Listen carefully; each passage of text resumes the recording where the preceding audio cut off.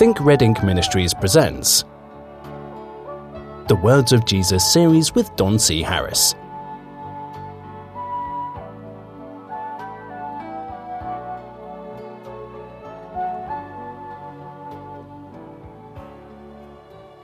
Hello friend, welcome once again to the Words of Jesus series. Glad to have you, and I hope you're going to find today answers for which you have sought your entire life. What's the chances of that? Well, you know, they're really very good. If we eliminate from our life, if we erase some of the fairy tales, the stories, the bad doctrine, the false doctrine, you know, the theology that doesn't make any sense. I know sometimes that's painful. And I know sometimes when you erase it, you erase friends and family out of your life, which is unfortunate, but it's necessary for you. It's necessary for you because you cannot build on a sandy foundation. You just can't do it. One of the sandiest foundations that a person can build upon is the idea of faith-only salvation. Jesus told a story, and we'll get to it as we get to the Sermon on the Mount, because it's the way he ends the Sermon on the Mount. Much good advice given on the Sermon on the Mount. It's just packed. I hope we can get through it in weeks. But one thing that he says, I think that he realizes that he's talking to people to whom he has appeared as their judge and executioner, and absolutely intolerant of our foibles and our shortcomings and the problems in our life. Nothing could be further from truth, though, I want to tell you. But realizing this, he realizes that he's actually presented a very difficult path. A long path and a difficult path. But he explains, even in the Sermon on the Mount, that this way is straight. And this gate at the end is very, very narrow. You know, you only get one shot going down this road. You're not going to find a Hindu down at the other end or a Buddhist down at the other end that is going to send you back to the other end of the queue. You're not going to get another shot at this. You're not going to be reincarnated and given another chance. You have to understand that according to Christian theology, it's appointed unto man once to die. And after that, the judgment. So, what preparations are we making here? Are we making any preparations for this? Well, here's a great preparation. It's appointed unto man once to die. There's nothing we can do about that. And after that, the judgment. Well, guess who's going to be judge? Just take a guess. I know you think you're going to stand before God, the Almighty Jehovah God. I know that's what you think. I know that's what you think because that's what you've been told. But the scriptures say that you're not going to be judged by him. You're going to be judged by Jesus Christ. Did you know that? The scriptures say that he has turned all judgment over to the Son of God. Why has he done that? Do you know God is smart enough to realize that he doesn't know everything? Are you having trouble with some of these things? I'm sorry, but it is a fact. And that he has recused himself in your judgment. He has recused himself to a judge who is better equipped, to a judge who is better informed. He's recused himself to Jesus Christ, who has done something that our God has never done, except through Jesus Christ himself. And in that broad sense, God has indeed done this. But I want you to understand these personages of the Godhead is the Father and the Son. The Father and the Son. This is the Godhead, the Father and the Son. The Father, who would be, should be, the judge of all the world, he's decided that he's not qualified to do that. Because mankind was created with such power and in such a way, actually created in the image of God himself, that he's had the ability and used that ability to his own deficit, to his own harm. He has used that ability to become something that is different than what God created him to be. God could judge Adam because Adam was what he was created to be. But judge Cain? No. He couldn't do that. It had to be Jesus Christ who made the judgment upon Cain. I'm sure it was a joint effort at that particular point. All the sinners, all the folks through the Old Testament who were judged by, actually held in judgment. They were essentially held in suspension. They were held under atonement, if you want to talk about the theological aspect of this. No, atonement's not salvation. But they were held in atonement, in a state of covering, until Jesus Christ could judge them properly. The only way he could judge them properly is to become one of us.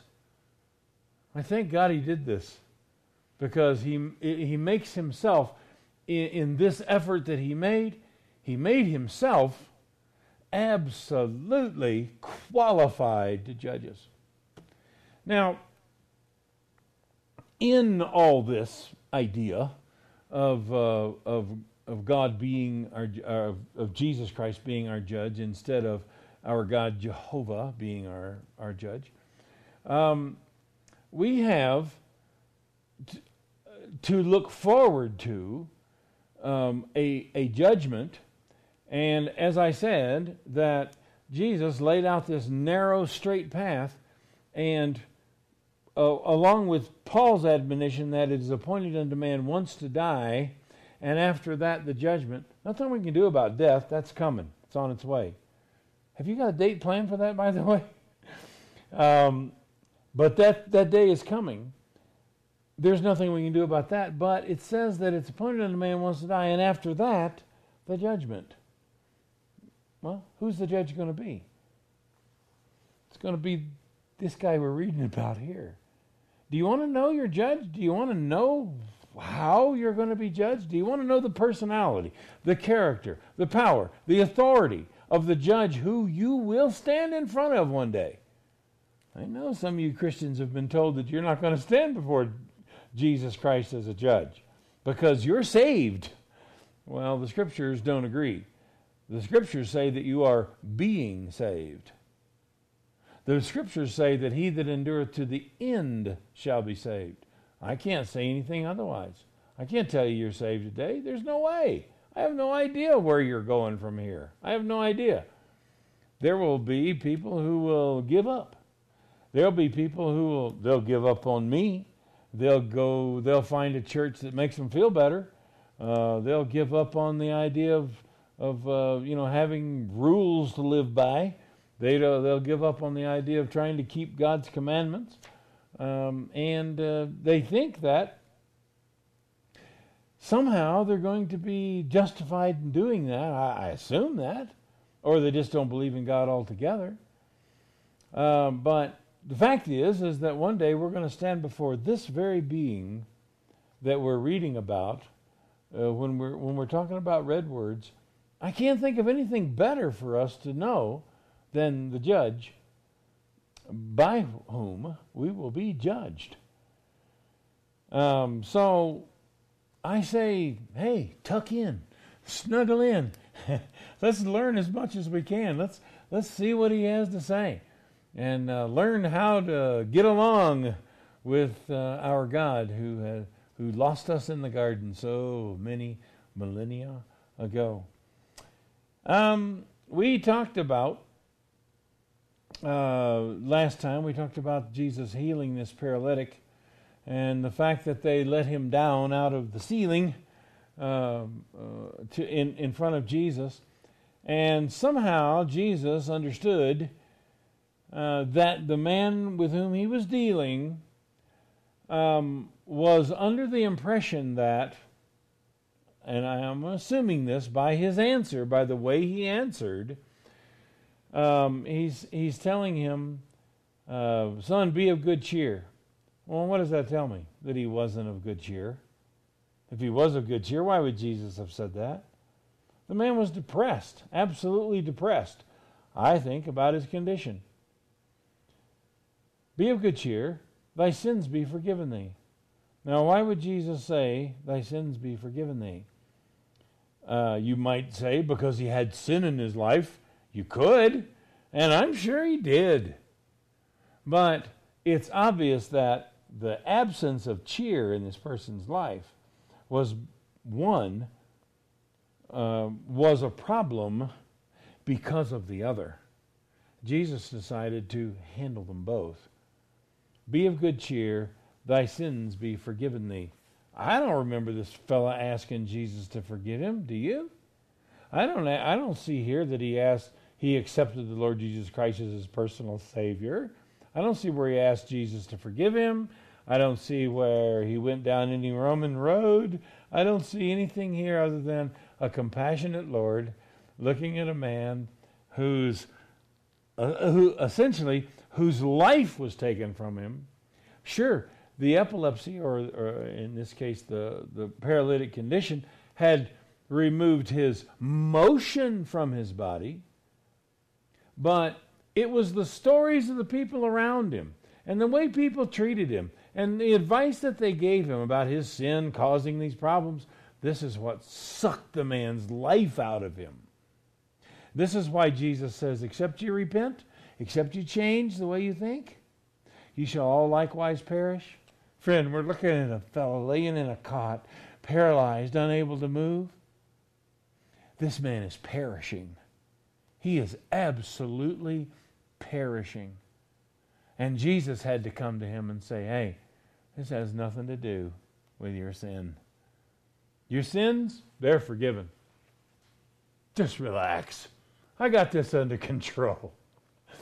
This is all taken care of. Well, the troubles perhaps ended for this man at this point, but they started for Jesus. Now, the Bible says, when they heard this, the scribes and Pharisees who were present, what were they doing at Jesus' meeting anyway? The scribes and Pharisees who were present reasoned among themselves. This is something that they just love to do. They reasoned among themselves, saying, why does this man thus speak blasphemies? Now, what has Jesus said that's blasphemous up to this point? They're going to have to explain this to me. Oh, here it is. Who can forgive sins but God alone? Do you understand that Jesus didn't say, I forgive you? He said, thy sins be forgiven thee. Here we have another example of our Father God speaking to Jesus Christ, saying, tell that man I forgive him. Jesus didn't claim to have forgiven him. Jesus was telling him that he'd been forgiven. This is like kissing the postman for bringing you a check. The postman didn't give you anything. He just delivered it. That's all. Probably appreciates the kiss, but that's not who gave it to you. You're going to have to open the envelope and find out. Well, the Pharisees weren't interested in doing anything except what I find a lot of people interested in doing is looking for reasons not to believe. So they said, this man's speaking blasphemy. How is he speaking blasphemy?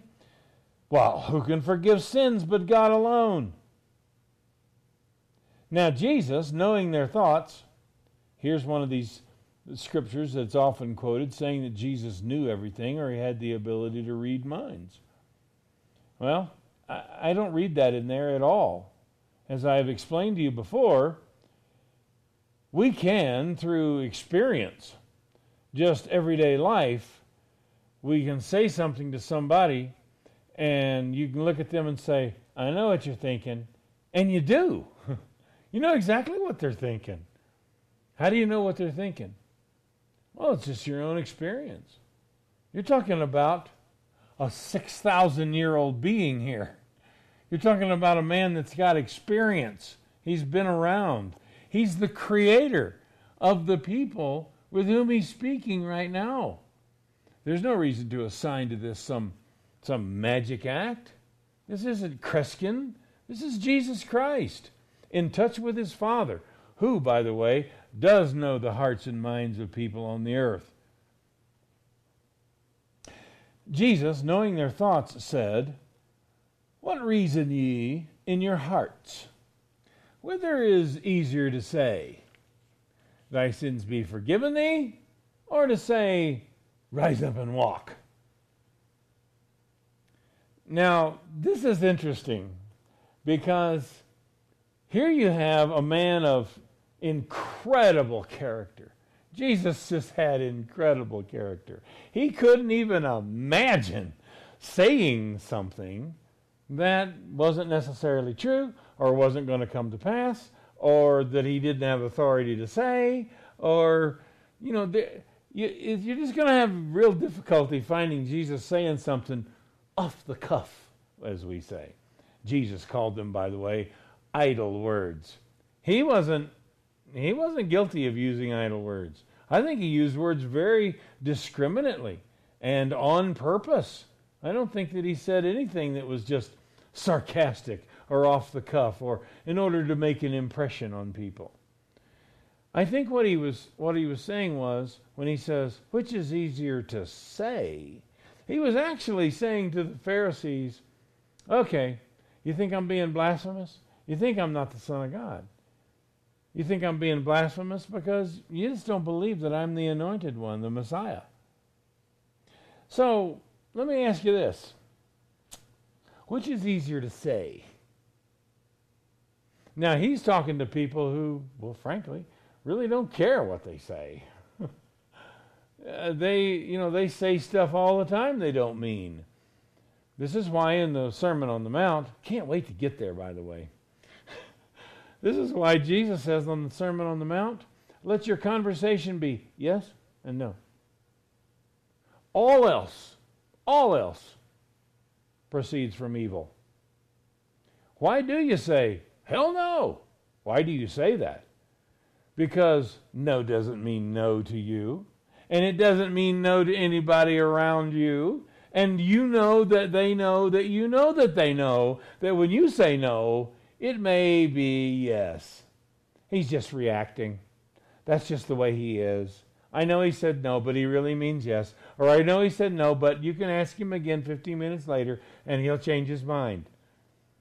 And you feel the compulsion to add to the word no, the word hell, and then they'll believe me. Maybe if you stomp your foot when you say it, will that help? You know what the problem is? You got no character.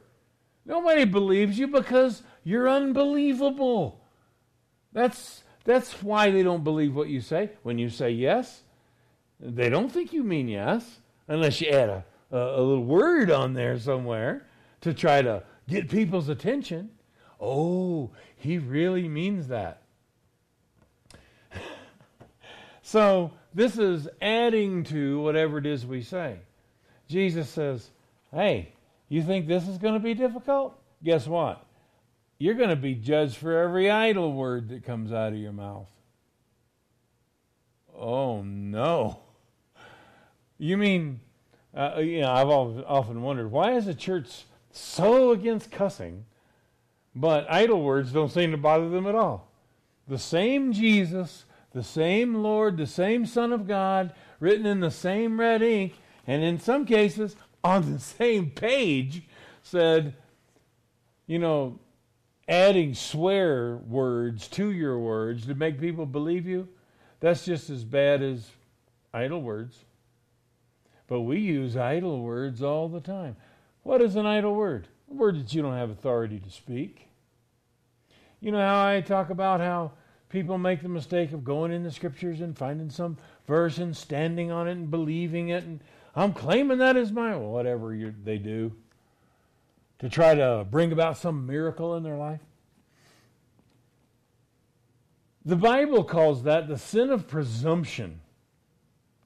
Now, the sin of presumption is to presume that God has said something when he hasn't said it. You know what that is? That's speaking idle words. You know what that is? It's speaking presumptuously. And do you know what the penalty in the Old Testament for speaking presumptuously was? They're to be stoned to death. Why? Because God says, well, they say I said it, but I didn't. So you're going to be judged for every idle word that comes out of your mouth, and idle words are words without authority. Man, we do that all the time. We speak without authority all the time. You might notice it on this broadcast. I try,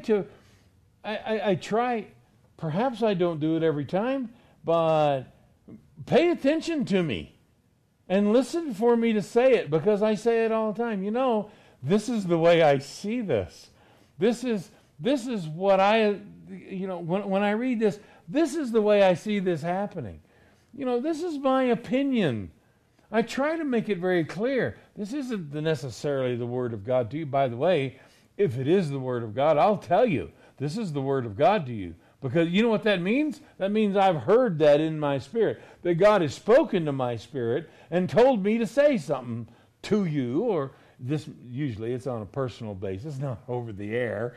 But I don't mind telling you this is the Word of God to you. But I also don't mind saying this is my opinion. Do you know who else takes it this seriously? The Apostle Paul. He's given advice to people about marriage. And he's saying that, you know, according to the Scriptures, this is the way it ought to be. According to the Scriptures, this is what we should do. This is the way we should live. This is what should be important. This is what's not important. And he's going through all these things. And then he says, to the rest speak I, not the Lord. So much for it being inspired from cover to cover. But he says, what I have to say now, this is me speaking, not the Lord. Why does he feel that's important?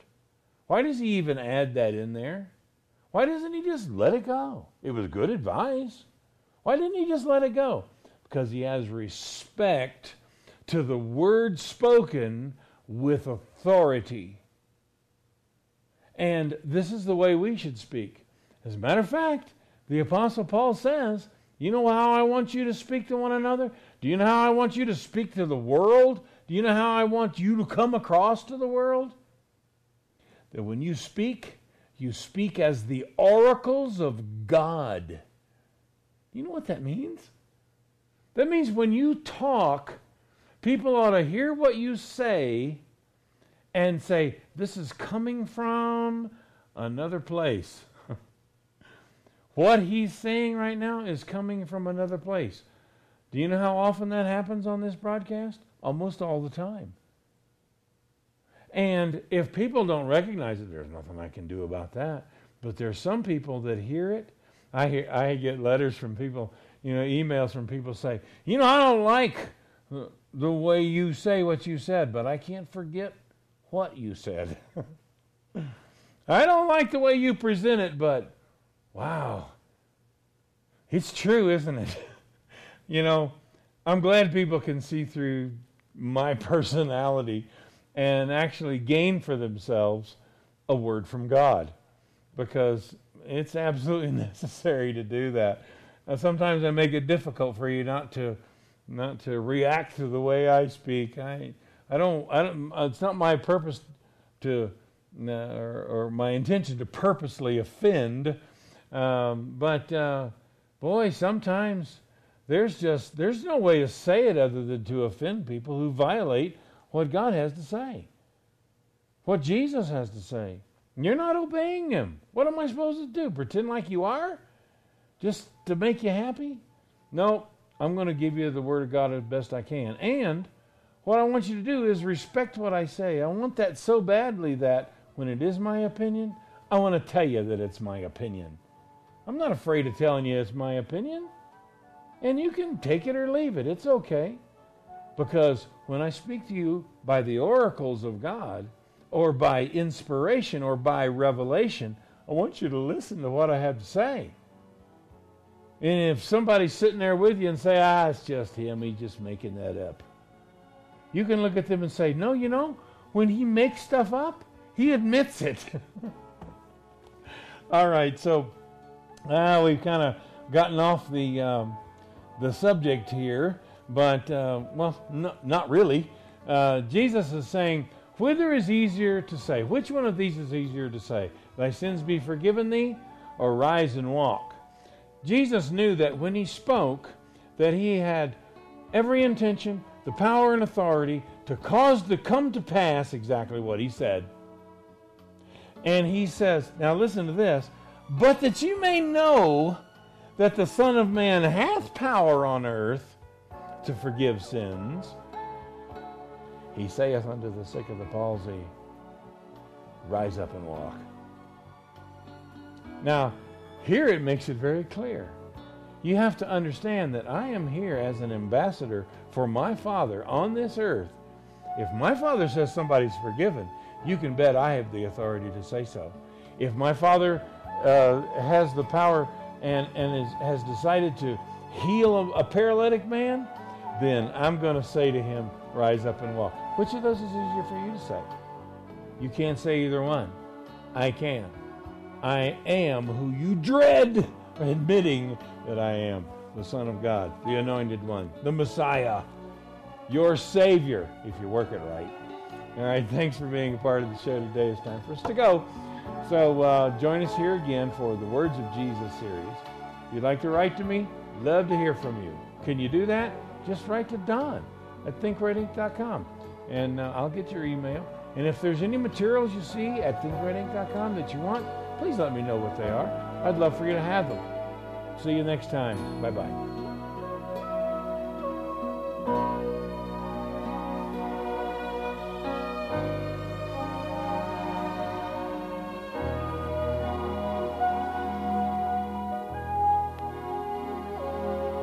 You've been listening to Don C. Harris of Think Red Ink Ministries.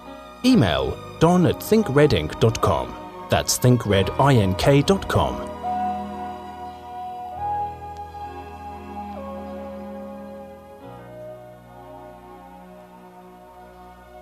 Join us again for the next episode in the Words of Jesus series.